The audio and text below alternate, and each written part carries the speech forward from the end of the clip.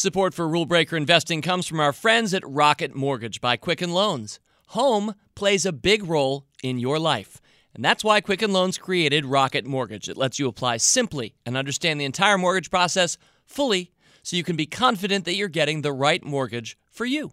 To get started, go to rocketmortgage.com/fool. It's the Rule Breaker Investing Podcast with Motley Fool co-founder David Gardner. Welcome back to Rule Breaker Investing. Got a special show lined up for you. This is Conscious Capitalism Month for Rule Breaker Investing, and I hope you enjoyed my interviews last week. First with Raj Sisodia and Alexander McCoben of Conscious Capitalism fame, and then the weekend extra with my friend Ed Freeman. What a delight it was to share those three with you, and the message that business, maybe in contrast to what you often hear, is arguably the most powerful way to elevate humanity. The beauty of capitalism, well done, is it's a win-win-win-win situation. Businesses offering products and services that you and I like enough that we would actually pay for them. Enabling those businesses to expand as they take in our payments and hire people. We hope creating great places to work.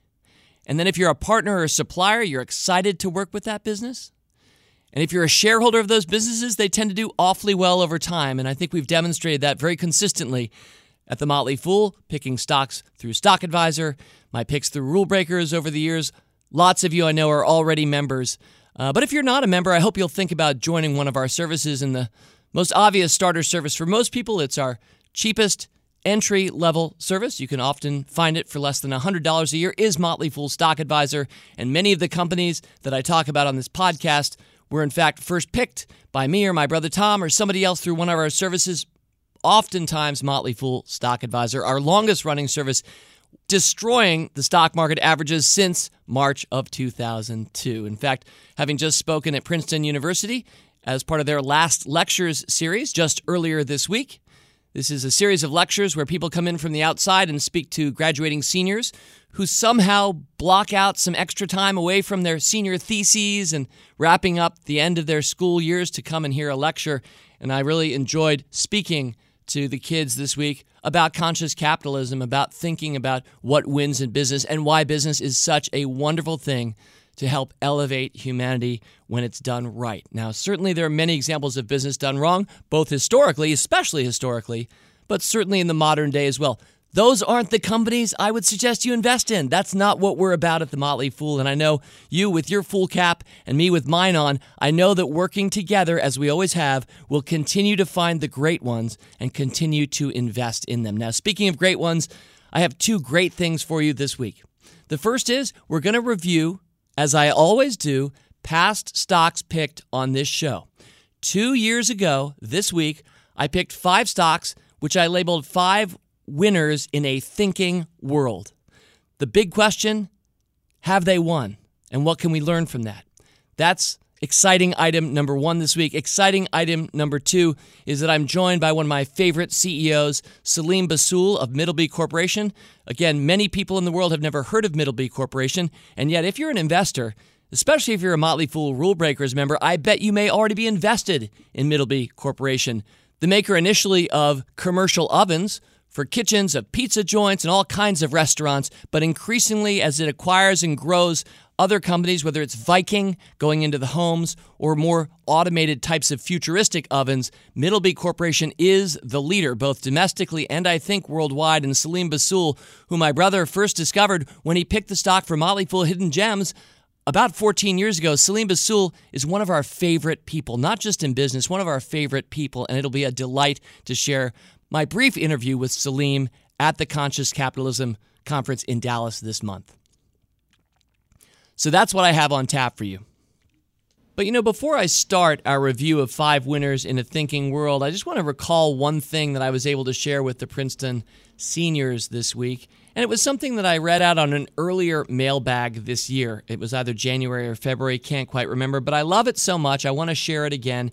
And it's about the power of saving, and it's a short anecdote. And again, if you're a regular, devoted listener, and if so, God bless you. But if you are a regular and devoted listener, you might already remember this one. And yet I think this is one of those that bears repeating, and not just to graduating seniors at one university, but how about all universities. So this was the story from one of our longtime members, Dave, whose screen name is DeGecko in Fool Community. And this was the story that he told about how he learned to save as a young military officer. Here it is just one more time. Back in 1975, Dave wrote, one of my instructors took a few minutes to talk about finances. He had a recommendation. He suggested that when we graduated, we take $5 of our $625 per month that we were going to receive as second lieutenants, that we take $5 and save it, and do so without fail or changing the amount every paycheck until we were promoted to first lieutenant. He asked us how much we would have. Well, knowing it would take 2 years until we were promoted, we quickly figured 24 times 5 plus interest would be about $125. He commented that, yes, it would not be much, but the goal of the first 2 years was to develop the habit of saving. He then suggested that upon getting a raise, and actually 2 raises, because we got one for the promotion and one for 2 years of service, that we save half of that increase and use the rest to pay additional taxes and increase our standard of living. He pointed out that if we could make ends meet on a second lieutenant's salary in our 24th month, then we could make it during the 25th month on that amount plus half of the increase. He said to do this throughout our career, and we would have a sizable sum by the time we retired. It made sense to me, Dave wrote. He went on, I did not have a career of military service, but I followed his advice with my civilian pay. When I was about 55, my wife and I went out with another couple, and the husband asked if we had saved anything yet for retirement. He said they were concerned as they had not yet started.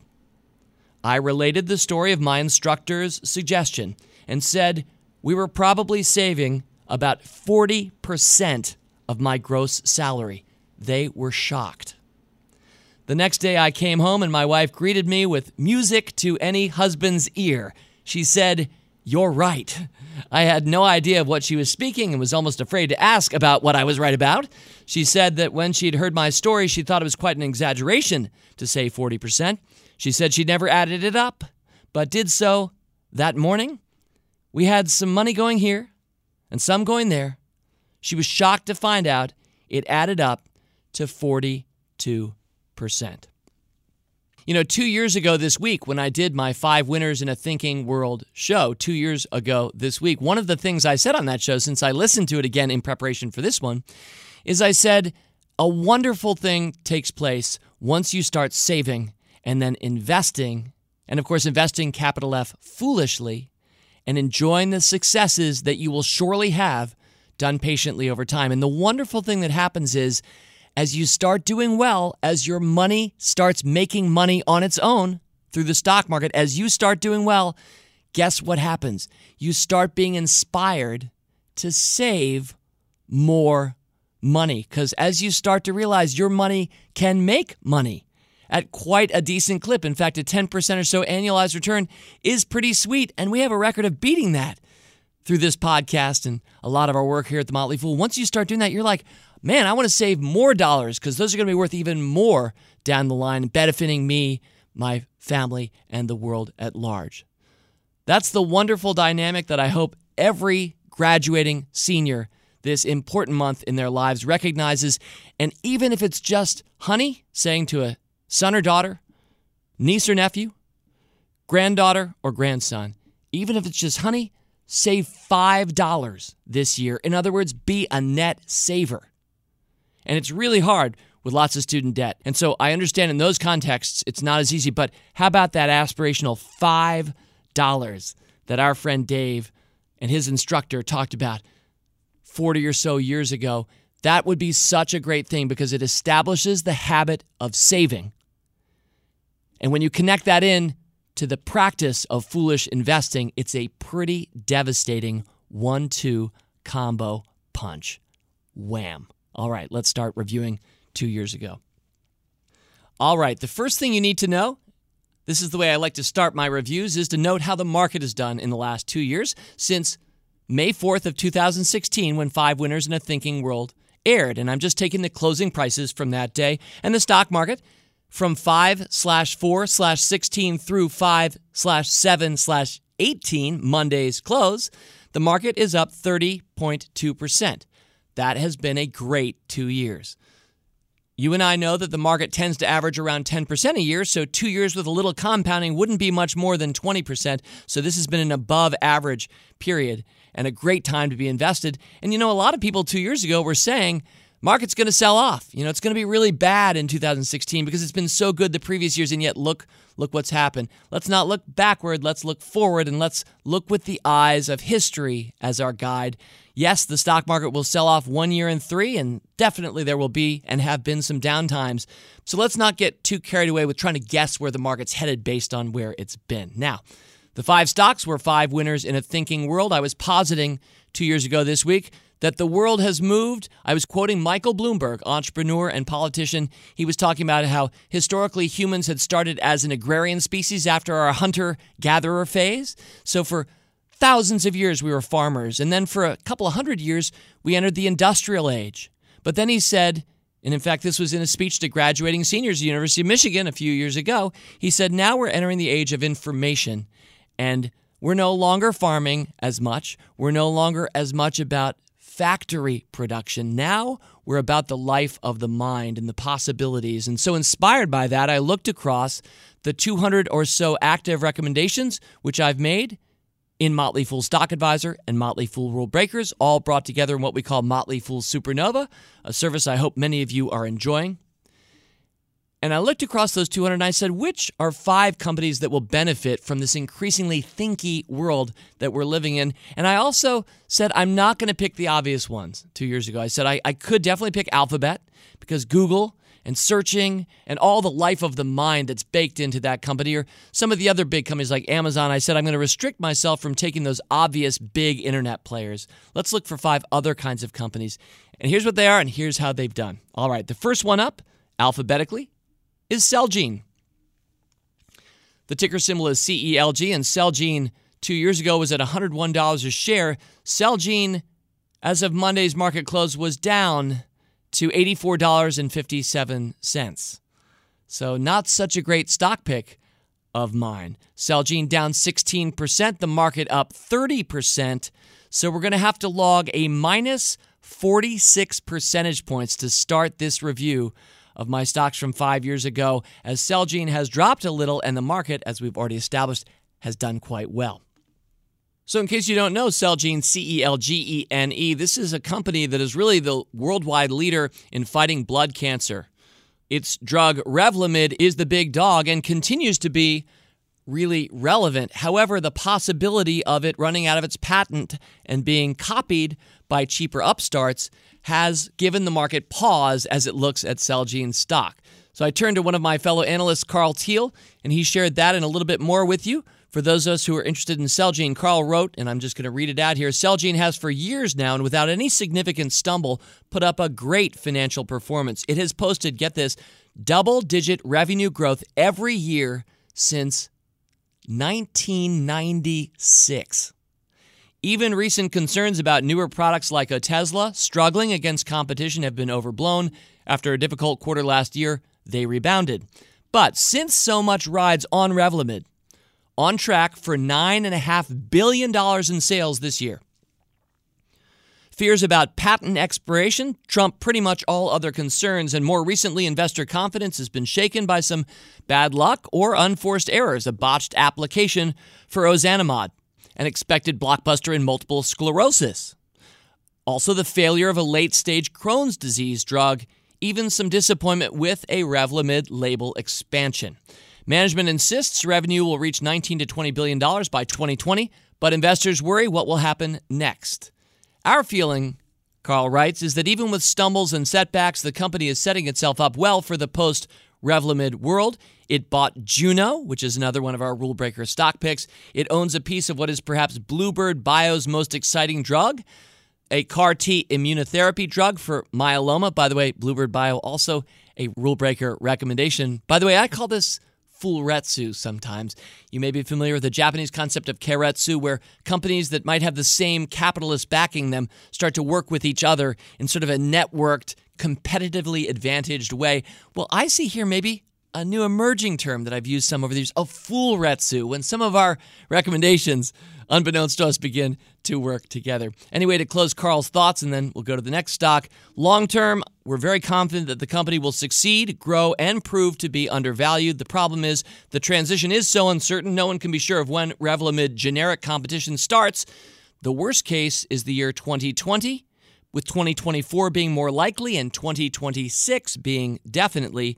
We can't be sure of every pipeline program, so there's definitely a bumpy road ahead, as there can be with any biotech, even a gigantic one like this one. So there's a little bit of a look back and forward at Celgene, which has started with a minus 46 in the loss column. Let's go to stock number 2. Stock number 2, the ticker symbol is DIS. Do you know what that one is? I bet you do. It's Disney. And Disney 2 years ago, this week, think about all that Disney's done. The Star Wars movies. Think about Marvel, Infinity Wars, all those other Marvel movies. Think about Disney Princesses, expansions with its theme parks. Think about all those toys produced. Think about the genius that Bob Iger has brought to overseeing this company. 2 years ago, Disney was at $103.70. As of Monday's close this week, it is down to $102.48. So not down very much, down 1%.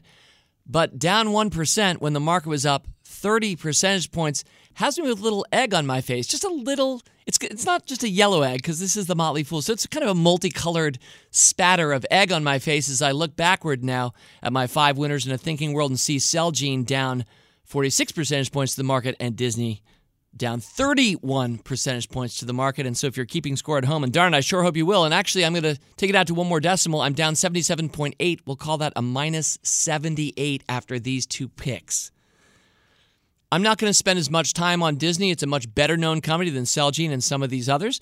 I think we can all continue to say that this is an iconic brand. This is a great, very profitable company. It is a massive company, far larger than any of the others on this list. It's a company that has guaranteed movie hits going forward about as far as I can see, far more visibility than any other company in its industry. It's got all the great brands. It's got great management.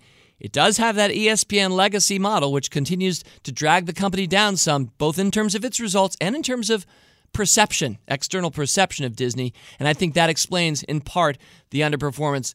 Disney, I originally recommended not ever as Disney. The reason that it appears multiple times on Motley Fool Stock Advisor and has been a mega winner for our members is that I recommended Pixar a few times, and Disney bought Pixar, and even more times than a few, I recommended Marvel since way back in the day when that first Spider-Man movie came out. And so those have been just tremendous performers, but I have 6 positions in Motley Fool Stock Advisor on Disney, and none of them was ever picked as Disney. So it kind of hurts that this stock, which I picked in June of 2002 and is up 54 times for our members since then, that this stock would underperform for my podcast over the last couple of years and put me deep in the hole at minus 78 before we hit our final 3 stocks.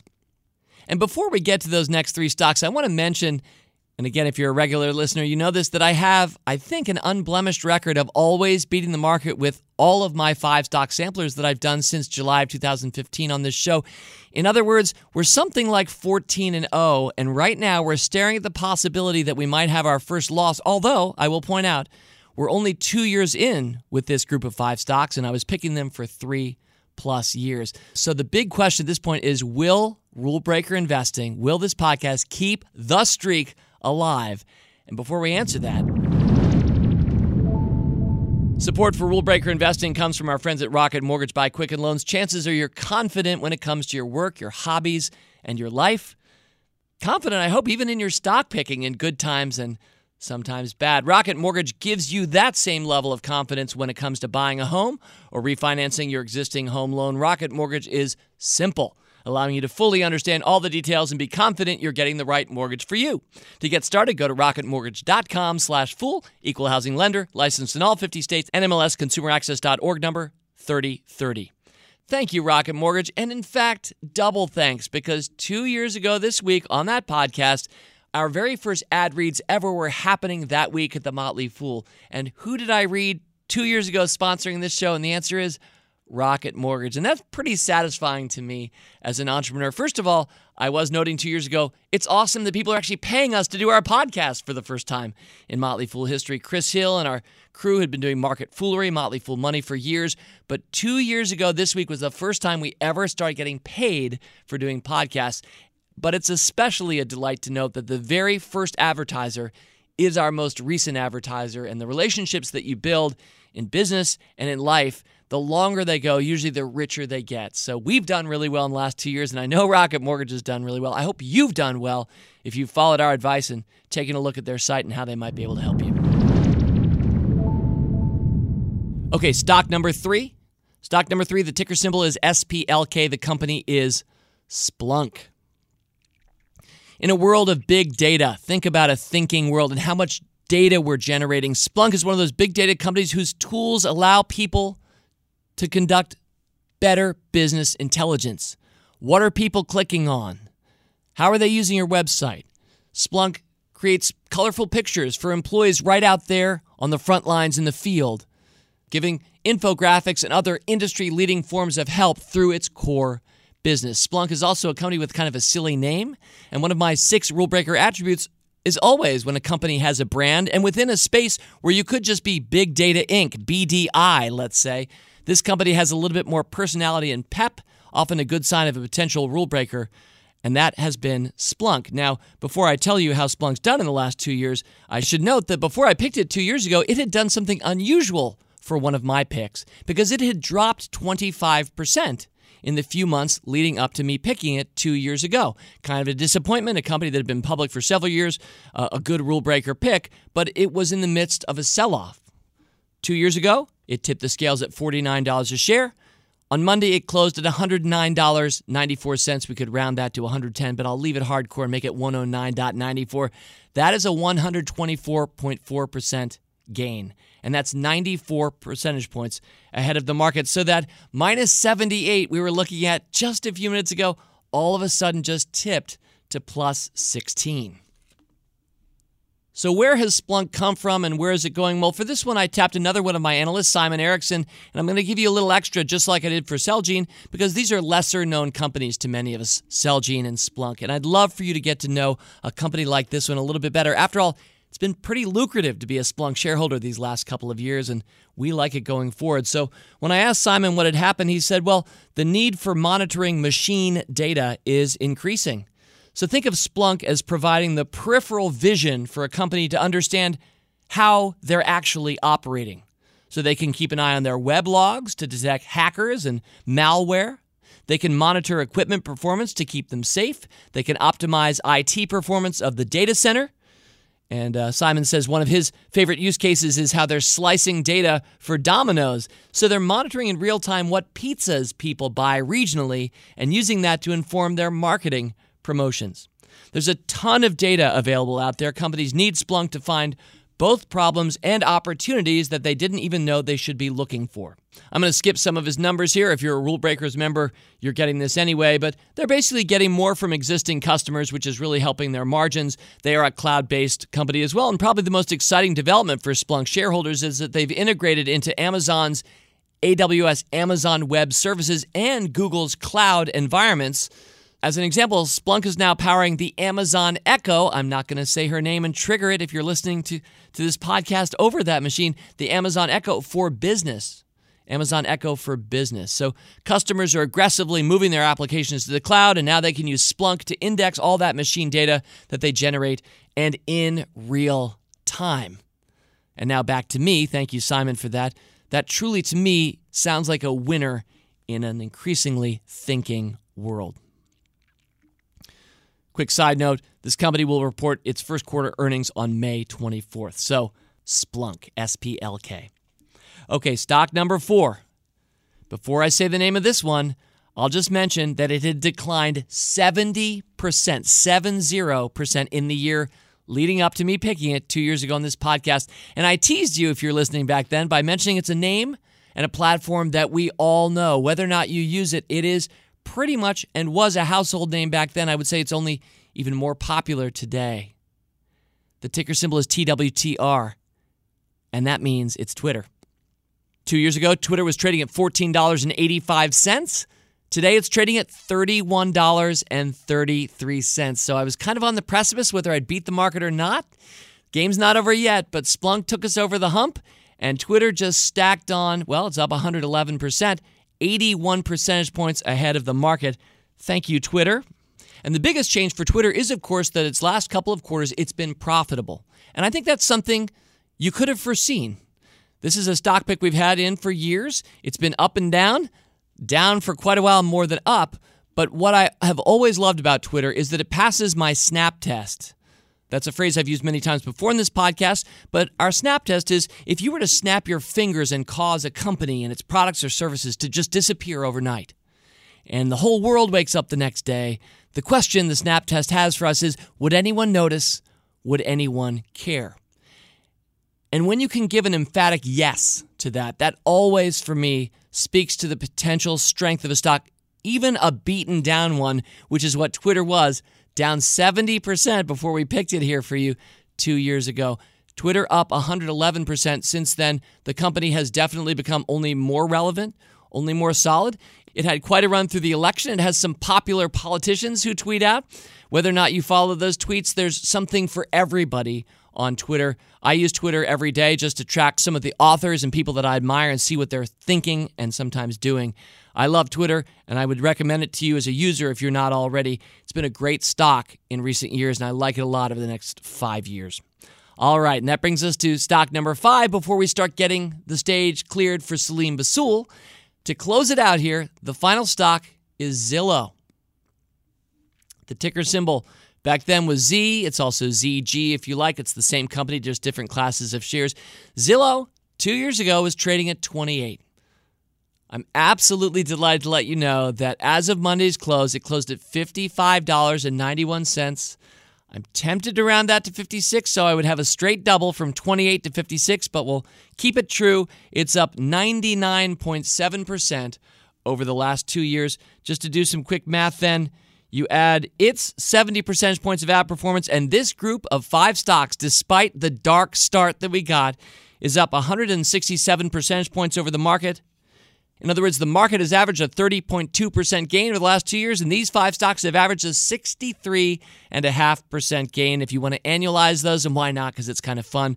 Those 2-year annualized returns for the market, 14.1%, and for 5 winners in a thinking world, despite a couple of clunkers so far, and again, this game's not over, that group is up 27.9% annualized, keeping hashtag the RBI podcast streak alive. Just a little bit about Zillow since it's been a hero stock. Really, the last 3 have each just about doubled over the last 2 years. Rick Munara is one of my friends and fellow analysts, a past guest on this show, says the stock has now more than made back the hit it took when it surprised investors by announcing that it would be expanding its Zillow Instant Offers segment, where it essentially buys and flips houses, which was announced in mid-April, just a few weeks ago. So this week's quarterly report shows that Zillow's core business is growing just fine. Premier agent revenue, accounting for more than 2/3 of its entire business these days, matched the 22% growth in revenue for the quarter. Traffic, always a big thing for Zillow. Traffic across its collection of sites up 15% over the past year. There will be acquisitions, or in the case of Zillow Instant Offers, new potentially questionable ventures that may seem to be distracting, but Zillow is proving that it can still explore related revenue streams without neglecting its bread and butter business. It remains to be seen if realtors will get ticked off if the platform that they lean on for leads starts turning into a rival, but Zillow has shown in the past that it can get the balance right. Zillow's guidance for 2018 calls for revenue growth of about 22 to 23%, before accounting for its new home segment, etc. This is a company that, like many of these, I also own, and I have good thoughts about for the year 3-5 going forward. In fact, even though when I did this 2 years ago, Zillow was the smallest of these 5 companies by market cap, in some ways, it has the strongest competitive advantage of any of them. When I think of Zillow, if that's the Coca-Cola of the industry, it's really unclear to me if there is a meaningful Pepsi. All right, well, enough with reviewing stocks that have crushed the market over the last couple of years. Let's next move to the other delight that I have for you this week, and that is our friend Selim Bassoul. One of my favorite people in business, Selim Bassoul, is chairman of the board of directors and chief executive officer of the Middleby Corporation. As I mentioned earlier in the show, a leading developer and manufacturer of commercial cooking equipment and food processing and packaging equipment. Mr. Bassoul is responsible for the strategic direction of the company and leading the senior management team. And as you'll find out from our interview, at least two more things. First of all, he's responsible in many ways for a hugely winning stock over the last decade plus, and he's a gentleman with a really interesting backstory. Without further ado, Selim Bassoul. It was, I'm going to say, February of 2013, and my brother came back from an interview he'd done with a public company CEO, and he insisted that all of his executive team watch the full 60-plus minutes of this privately taped videoed interview that we eventually shared with our members, but Tom was so passionate about it. He said, I insist that all of my direct reports watch this, and it was an interview with Selim Bassoul, the CEO of Middleby. And Selim Bassoul, who I'm very pleased to have with me here on Rule Breaker Investing. Selim, I watched that video. I loved it. And then I noticed that no Motley Fool Service at that moment was actively recommending Middleby stock. Hidden Gems, which Tom had started and found your company early on and had a great run with it, but somebody had sold it, I think, at some point. And so I said, I'm going to recommend Middleby for Rule Breakers. And that was February. That was 1 month after, so it was March of 2013. The stock right then was around 49. Today it's around 125. It's been an awfully good 5 years. And Selim, thank you for all that you've done, not just for investors and Rule Breaker members listening right now, but through your business for the world at large. And I want to try to talk about each of those three things as quickly as we can. Let me start by asking, how did Middleby start? Well, it started in the 80s by by Bill Whitman, and it was a company that had good brands, and they were selling everything to everybody. They had ovens and refrigerators and mixers, and it was a company like everybody else, a Me Too company, almost growing very little, not a lot of innovation. Mm-hmm. And there was a lot of turnover. We had a lot of turnover of employees. There were a lot of turnovers of customers. And we did not have a process. There was no culture. And in fact, the smartest thing that Bill Whitman did was to hire me. He went and recruited me to come in and change his company and change the culture. And what year was that, Selim? It was in 1996. And he gave me free hand to set a new culture.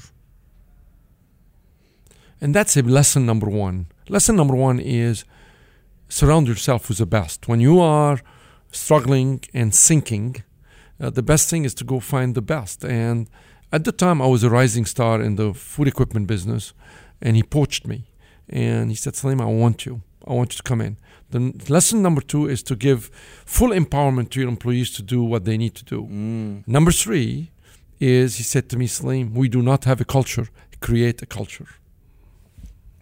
And Selim, you came as a rising star from another company. Did you borrow anything from that experience? What did you learn? And what is the culture that you've now created? And the number, I think, is right, 22 years later. David, I learned from being in healthcare that you cannot survive without speed, agility, and innovation. You can't. In healthcare, those are the three major factors of being able to be relevant. And I adapted that in every one of our businesses. Speed of execution, speed of innovation, agility, remaining lean and efficient and agile. And number three is this innovation. You have to innovate. You have to be ahead of your customers. And Selim, as I think about the success that Middleby's had, you have been a master of acquiring other companies. You have great organic growth and a wonderful vision. We're going to talk about your vision for the world at large in a little bit. But sticking with Middleby here, you have grown the company through any number of acquisitions over years now, integrating them. And the way that I cast, as we wrote up your stock 5 years ago, the way that I cast it, tell me if we have this right. We always have things a little wrong, so correct me here, Selim, but I was saying that Bassoul has this wonderful story that he can tell talented up-and-coming companies. He said, "You're great. I like you. If I like you, you'll stay on and be within the leadership. But two things we can offer you. Number one, we can make you global. Many of you are smaller companies or regional companies. We can take you and make you much bigger. And number two, we are a technology company ourselves. We can improve your technology so we can make you better and bigger." And that, as it turns out, has been a siren song for dozens of companies that you've acquired over the years. Is that an accurate portrayal of the company? I know it's not fully accurate. What else needs to be said? I think this is quite accurate, is the fact that we do not, I will go back and tell you what we do not do. We do not buy markets or competitors. We buy technology and innovation. So if you are in to acquire a market or to take out a competitor, you will always fail. So that has never been our motto. So a lot of people come to me and say, "Selim, but if you buy this market, it's easy." I say we can grow in the market organically. We don't need to buy somebody. Number two, what we always do is find the people that fit us. They should be disruptive in their own world. They need to be have a culture of winning. And the third is a culture of empowerment. So I look at a lot of those entrepreneurs and I find that a lot of them have technology. They have a winning culture, but they are not able to empower their people. They have such a control. They become control freaks. And many times walk away from this because then the culture doesn't work for us. We do not embrace control freaks. It doesn't work. At the end, we need to create, when you have only 3 layers of separation between me and the lowest rank employee, you have to create a lot of autonomy. Otherwise, we cannot do our job. We cannot grow. Maybe the hardest thing to do in business is to acquire something else, a different culture, even if it's a like-minded culture. Ultimately, it's a separate group of people. You've not met them before, worked. All of a sudden, they're part of you.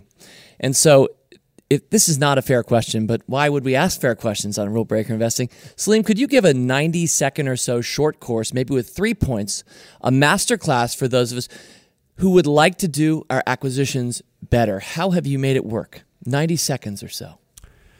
Now, number one is to make sure that you are able to get a return on your investment. That's number one. It's not how much you pay, it's how much you get back in terms of return. Our formula is simple. We'd like to get back our cash in 5 years or less. So including synergy and everything else, if I pay $100 million for an acquisition, I want in 5 years to get back all my cash in 5 years or less. Number two, I want to be able to know that this company I can take globally. We do not buy regional players. At the end, this is not what we need. We need scale. Number three, we need to make sure that the management team can stay with us.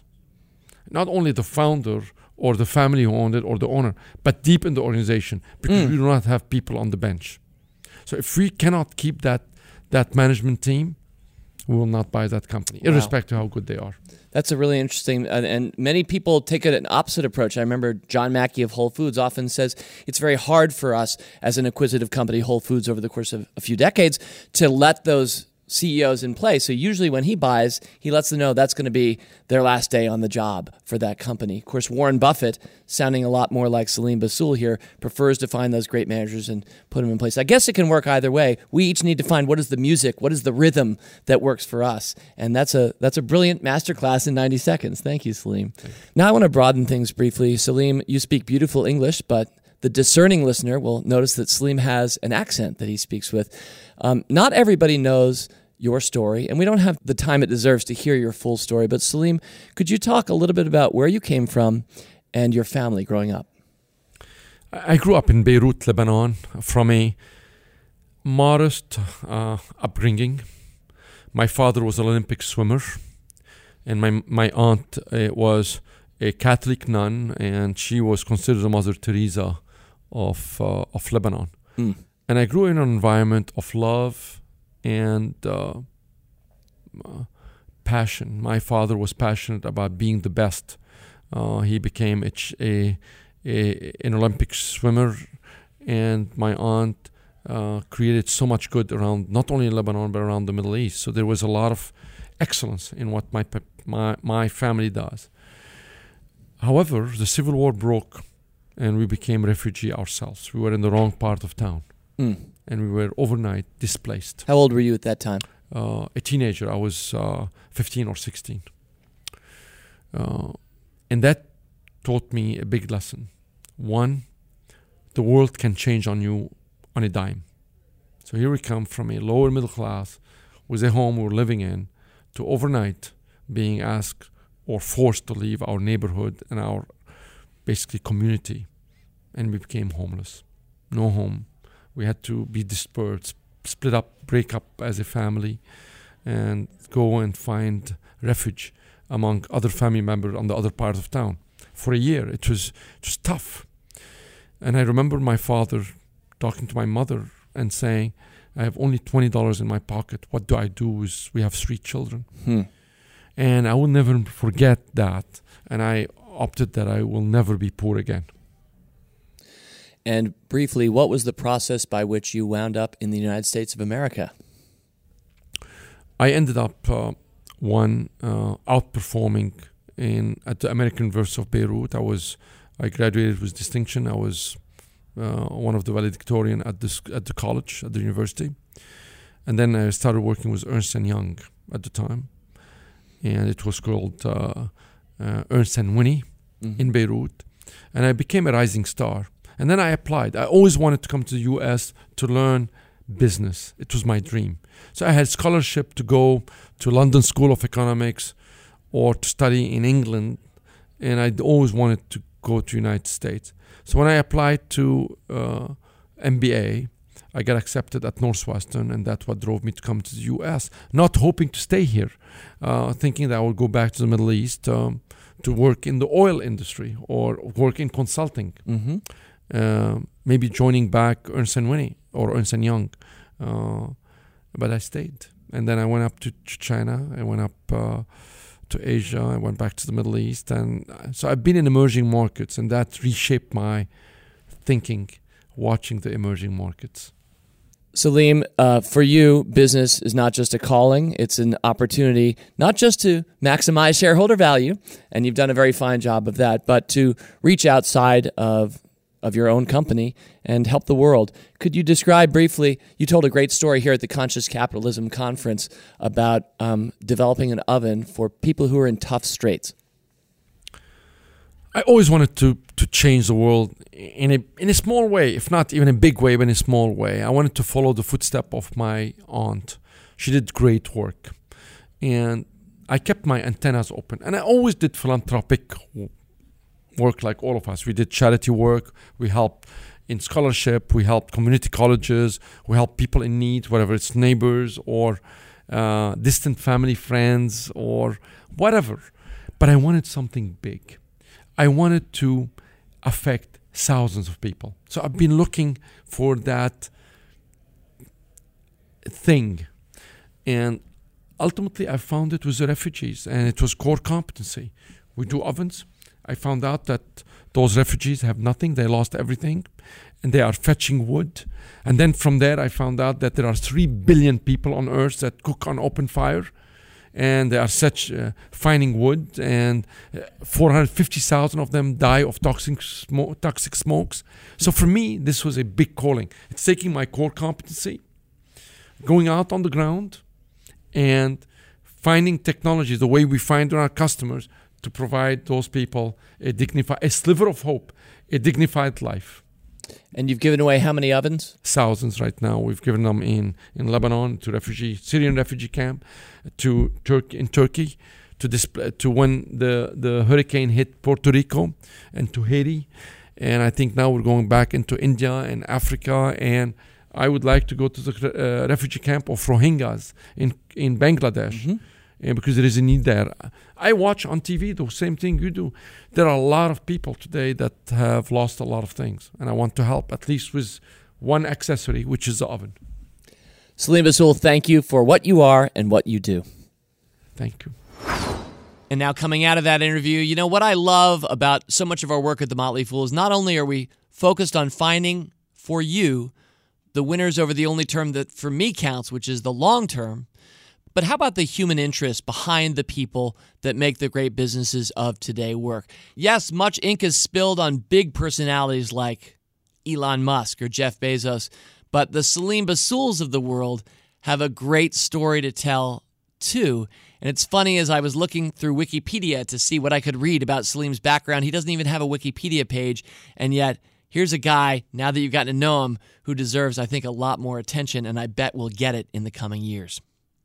All right, just a few housekeeping notes to close. First of all, we've got a Rule Breaker Extra for you. That's right, as part of Conscious Capitalism Month, I had a dynamic conversation with a few younger entrepreneurs, maybe a little bit lesser known bright lights from the conscious capitalism world, and you're going to get to meet them this weekend. So if you have a little extra time for us this week, 20 minutes or so, and you're looking for something fun on the weekend, this one gets a little racy. So if that attracts you, you're definitely going to want to listen this weekend. On the other hand, if you tend to listen to Rule Breaker Investing with your kids, you might occasionally want to think about putting your hand over their ear for what's coming out this weekend. But it's a fun, lively conversation with three conscious capitalism entrepreneurs that I know you're going to enjoy. And next week, we're going to go back to one of my favorite series, and that's our Great Quotes series. So I'm going to be pulling quotes that I think are inspirational, thoughtful, challenging, interesting, and I'm going to specifically be pulling them from the Conscious Capitalism Conference that I attended earlier this month in Dallas. So it's going to be the All Conscious Capitalism Quotes edition on next week's Rule Breaker Investing podcast. In the meantime, have a great week. Maybe see you this weekend. Fool on. As always, people on this program may have interest in the stocks they talk about, and the Motley Fool may have formal recommendations for or against. So don't buy or sell stocks based solely on what you hear. Learn more about Rule Breaker Investing at rbi.fool.com.